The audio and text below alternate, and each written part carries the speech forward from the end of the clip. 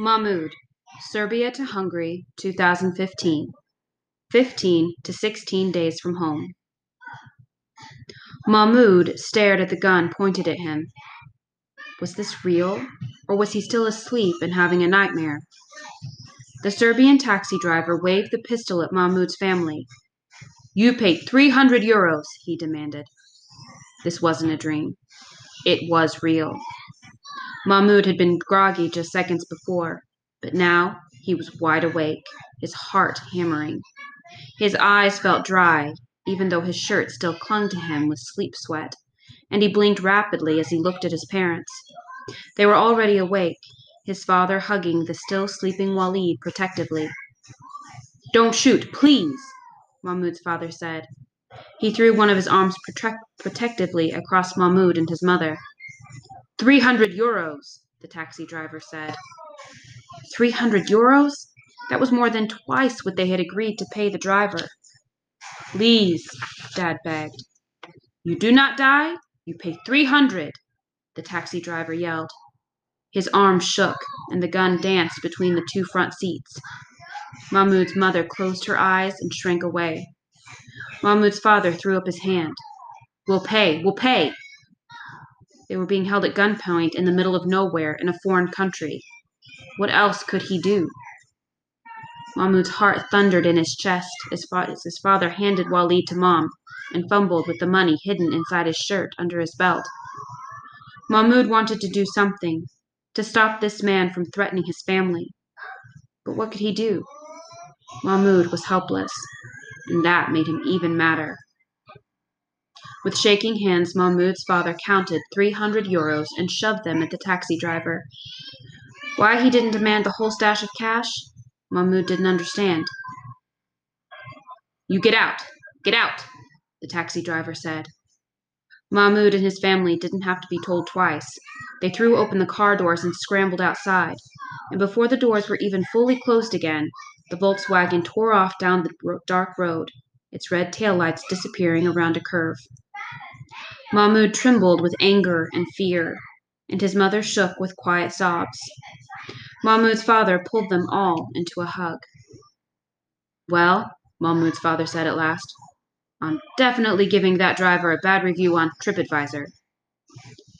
Mahmoud's quivering legs gave out, and he sank to the ground. Tears streamed down his face as though they'd been held back by a dam before, and now the floodgates had suddenly been opened. He'd had a gun pointed right at his face. As long as he lived, Mahmoud would never forget that feeling of paralyzing terror, of powerlessness.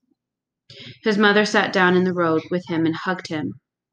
Mahmoud's tears came harder, fueled by everything that had come before. The bombing of their house, the attack on their car, struggling to live in Izmir, the long hours in the sea, and of course, Hannah.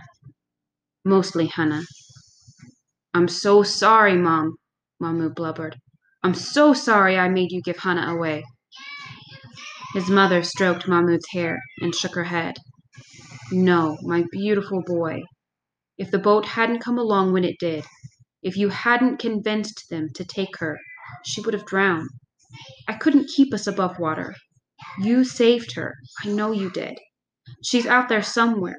We just have to find her. Mahmoud nodded into his mother's shoulder. I'll find her again, Mom. I promise. Mahmoud and his mother cried and held each other until Mahmoud remembered they weren't getting any closer to Hannah or to Germany. He dragged a sleeve across his wet nose and mouth, and his mother kissed him on the forehead. That thief took us about halfway to Hungary at least, Mahmoud's father said, looking at his phone. We're on a back road about an hour's drive from the border. I think we're close to a bus stop. It means we'll have to walk again, though. Mahmoud helped his mother to stand, and his father hefted Walid up higher on his shoulder. Mahmoud's little brother had slept through the whole thing. Mahmoud worried again about his brother. Air raids, shootouts, taxi holdups, nothing seemed to faze him anymore.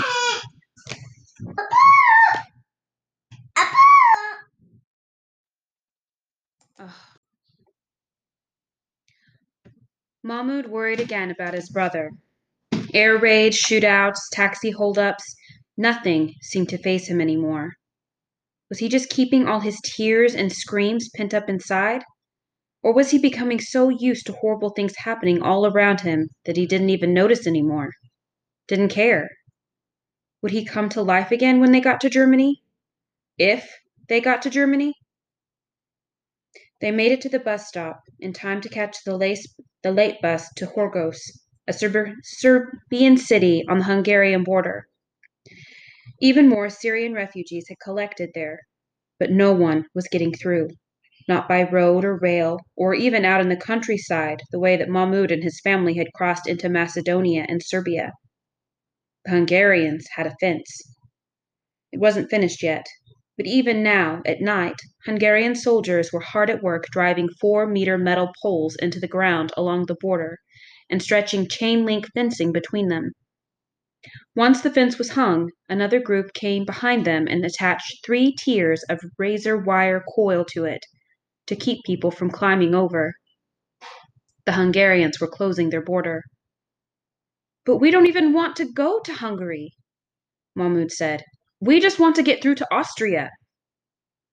"The Hungarians don't care, I guess," Dad said. "They don't want us in their country, whether we're coming or going." A group of refugees suddenly rushed to part the unfinished fence, trying to get through before it was done. "We're not terrorists," someone cried. "We're refugees. We just want to get through to Germany. They'll take us," someone else cried. There were more shouts and screams, and before Mahmoud knew what was happening, he and his family were caught up in the press of refugees trying to get across the border. Mahmoud was jostled from every side. He clung to the back of his father's shirt, hanging on Dad like he was a life preserver, and they were going over a waterfall. As frightening as the stampede was, Mahmoud was excited too. The refugees were finally doing something. They weren't just disappearing into their tent cities. They were standing up and saying, "Here we are, look at us, help us." But the Hungarian soldiers weren't interested in helping. As the refugees swarmed to the border, soldiers in blue uniforms with red berets and red armbands hurried to stop them, firing tear gas canisters into the crowd.